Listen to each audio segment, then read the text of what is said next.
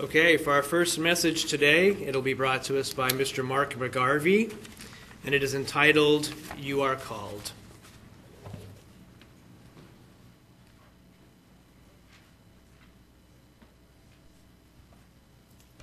Good afternoon.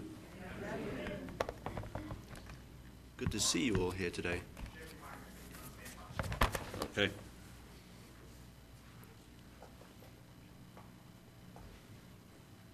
Oh, you're right. It's not all the way over. Any better? There we go. All right. Yeah, as I was saying, it's good to see you all here on this beautiful Sabbath day, on this Memorial Weekend. So, I'd like to start by asking a question for those of you sitting here, the younger ones, and those of you watching online. Is God calling you? For those of us who have gone under the waters of baptism, we probably remember when this question was asked of us. For those who are new in the faith, for someone who is looking for a spiritual transformation in his or her life, for someone who has a lot of questions about and for God, can ask themselves this question: is God calling me? The process of being called by God is a fundamental key of one's transformation. Millennia ago, God set in motion His plan for the world and humankind. And He wants you and me to be a part of that plan. God so loved the world that He gave His only begotten Son, that whoever believes in Him should not perish but have everlasting life. John 3:16, one of the most famous passages in the Bible. And it's true. Jesus Christ came to this earth 2,000 years ago on a mission.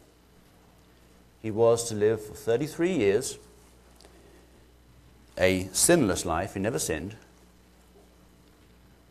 He was to die for us, for our sins, and after 3 days be raised from the dead. I believe that with all my heart, with all my soul. Jesus Christ is my Savior. And I thank Him in prayer for calling me and for all that He has done in my life. Now, my own personal situation, I was born into the church, Worldwide Church of God, back in the 70s, early 70s. And I guess my dad had first heard. It's a funny story, actually. My dad was born in 1940, and my parents are both Irish. And he said in 1958, he remembers hearing Garner Ted on Radio Luxembourg, which is what it used to be broadcast over there in Britain and Europe. And he thought, it was interesting bit of radio he heard for a few minutes. Then 10 years later, they were living in England, 1968 or something, he said, and he started receiving the plain truth and doing the Bible correspondence course. And they came into the church like 71 or 72. So I was born into the church, Worldwide Church of God, raised in it. But it's a sad fact, I guess, back in the day, because there was although they had YES lessons and they had a good program for that, there was nothing for teenagers as they got older in the church. There was nothing to drive them, to give them hope for them as they were at that time. And unfortunately, back in Britain, a lot of my friends and people my age, their goal was to leave the church when they got to an age, whether it be 16, like one of my brothers, 18. And I didn't leave the church, but I started, I don't know if you want to call it, not really being there in heart and mind to fully grasp everything and believe and everything. And then the changes happened in the mid-90s, and that really threw everything up in the air for a lot of us young people. But fast forward a few years, I got married, emigrated here. And 2008, I was 34 years of age. And I guess late spring, early summer, God started to call me, as it were. I'd been in the church all those years. I'd grown up in the church, but I don't believe I was properly called, as it were. But he started to reveal things to me, like he set off that spark that he does, and I started getting a thirst for knowledge. Wanted to really understand more about God's Word. I wanted to read as much as I could and really start getting into things. And then all that summer, we got together, both myself and Darla, and spoke with Mr. Welch over at United, and he talked with us several times. And then on September 25th, 2008, we were both baptized on the same day. September 25th, 2008. I'll never forget it. Good day. So you can be called at 15. You can be called at 85. It's not up to us. God decides that. There was a guy in the Worldwide Church God back in the 1980s in Britain. He was a former SAS guy, which is the Special Forces in Britain, equivalent to Navy SEALs, I guess. I guess it'd be close, or Green Berets. And he used to run the SEP set-up and takedown at camp every year. Had done for 20-something years. But he had killed people with his bare hands. He'd shot and killed people in his special services, in service to his country. I met him a couple of times, John, I forget what his last name was now, but God called him. He was called after he'd left the service, I believe, but this was a man who had a past, but God was looking at his future. This man can help me, can help my work, and he sure did with SEP for many, many years. God works in mysterious ways, as the saying goes. There was a interesting commentary I heard about a month ago. I'm sure you've heard of Todd Starnes, does a radio commentary every day.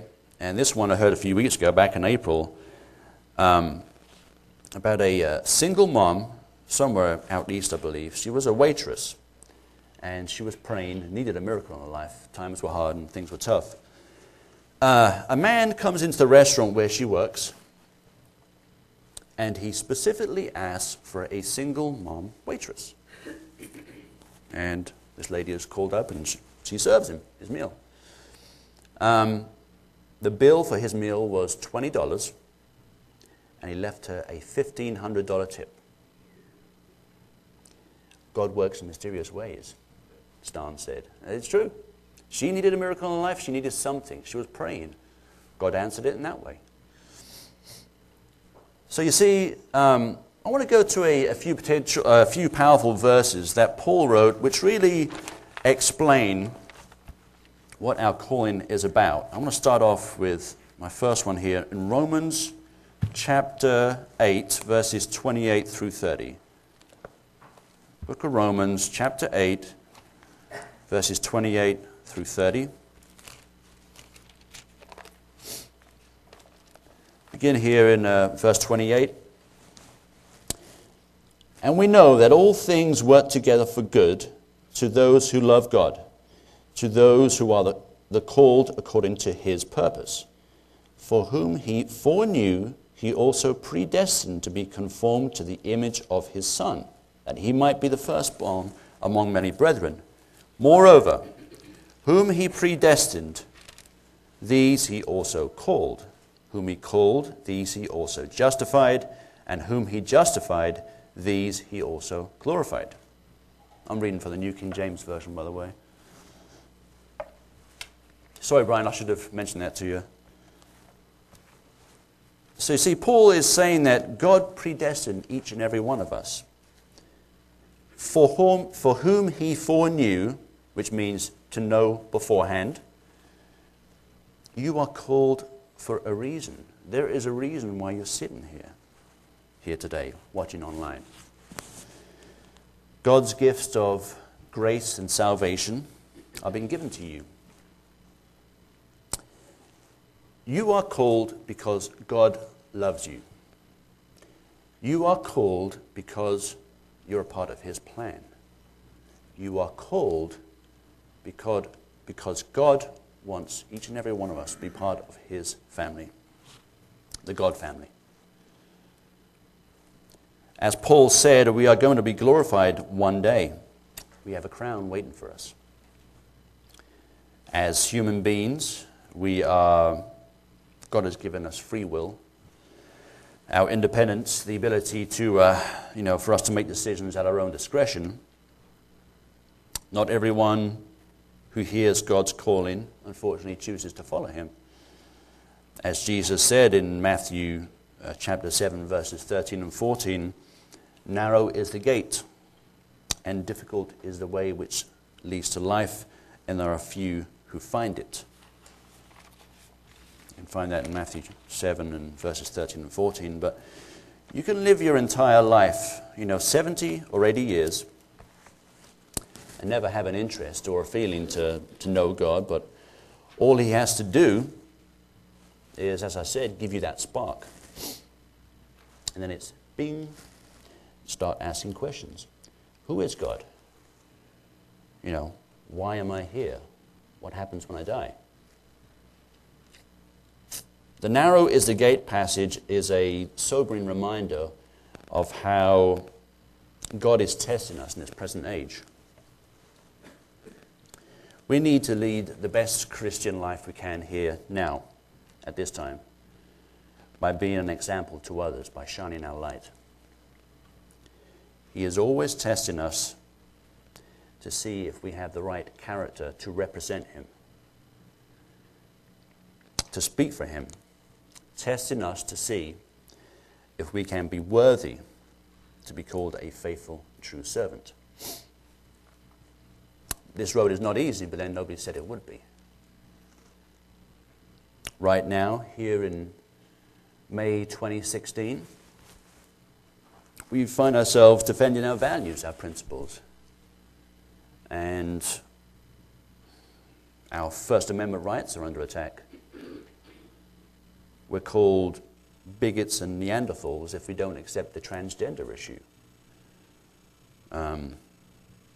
We hate women if we're against abortion, pro-life. Those on the West Coast and the East Coast that think that down here in the South we all cling to our Bibles and our guns. Well, whatever. I know one thing. I don't care what they say. They can say whatever they want about me. God is number one in my life, and they can't do a thing about it. Not a thing. If God is for us, who can be against us? God is number one in my life, and they can't do a thing about it. And that's that.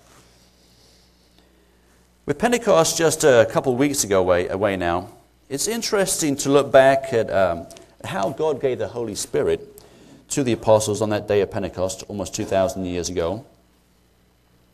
These were the early church leaders after Christ's death, and Peter was the main leader amongst them. They had been with Jesus 3.5 years. They had interacted with the Son of God, and they were carrying on his work, as they should, and as Jesus had instructed them. No doubt from time to time, they had moments of weakness.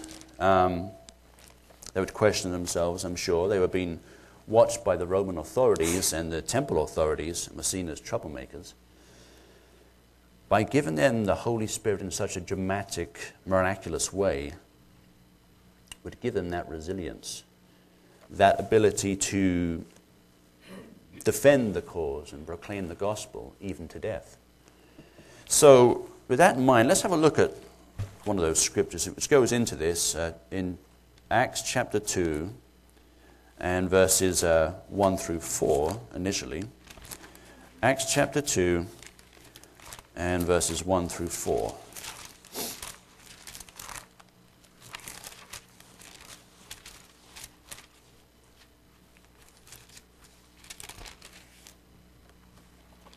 Acts 2 and verse 1.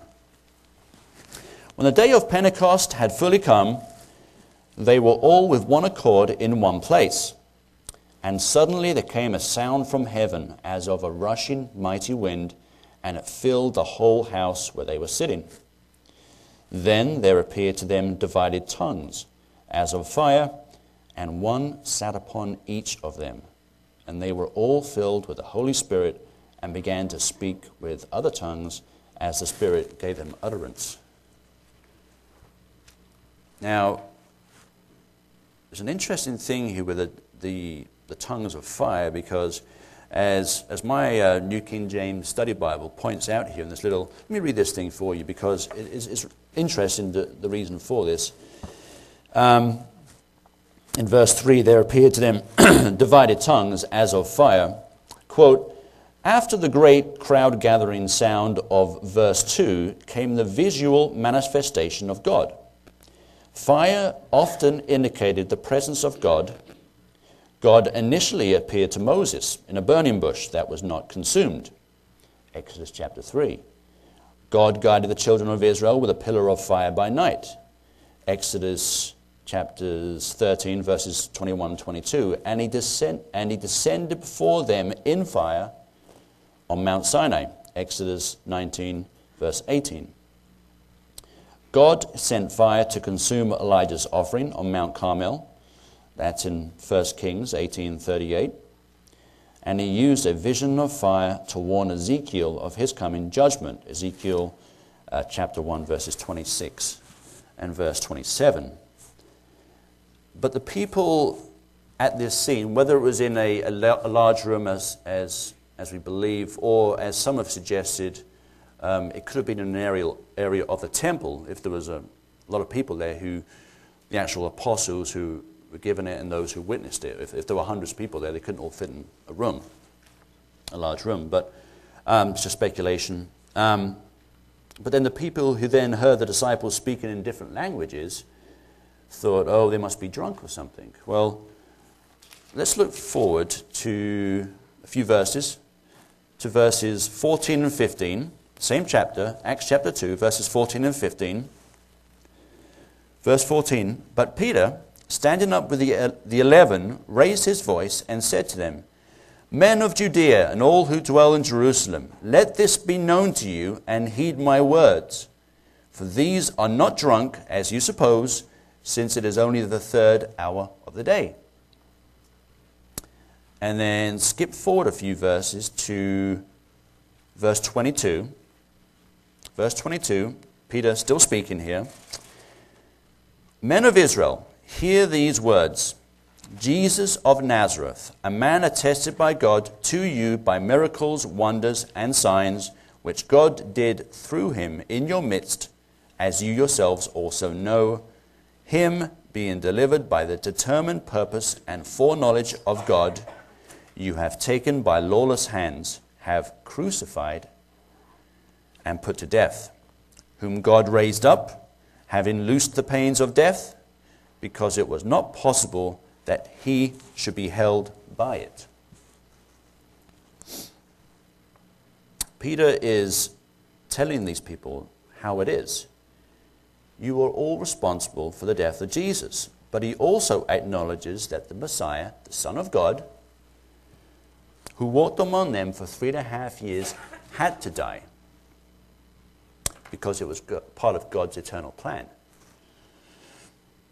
Likewise, we need to see that the Father allowed the Son to sacrifice himself for us.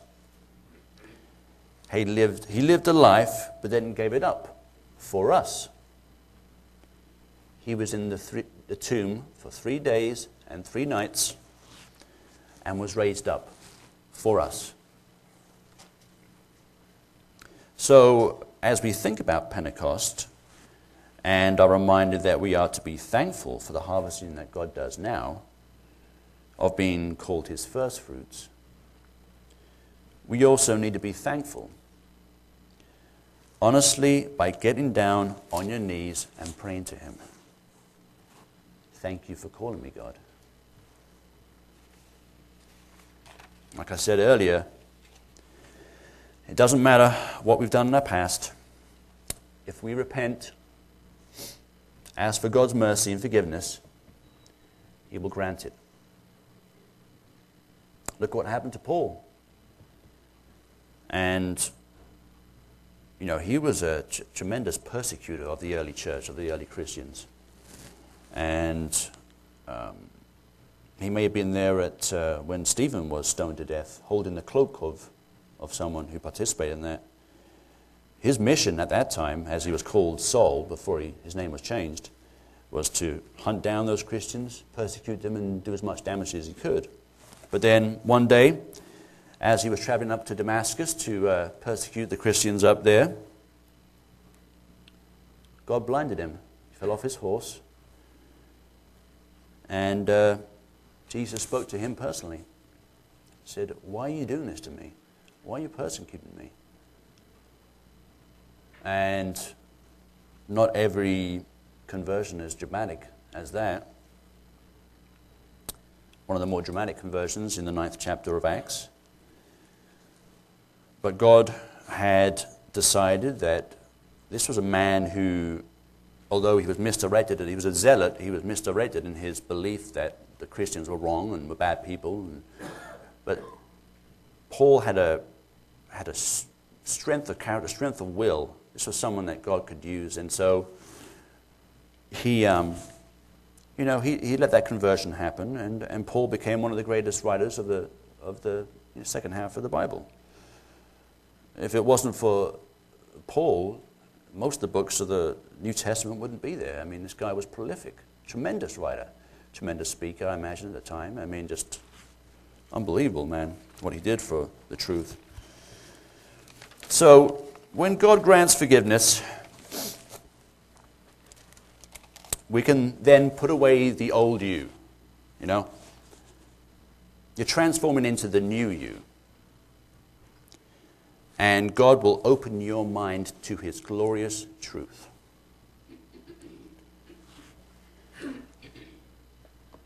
After that full immersion in the watery grave, we can awaken refreshed and renewed,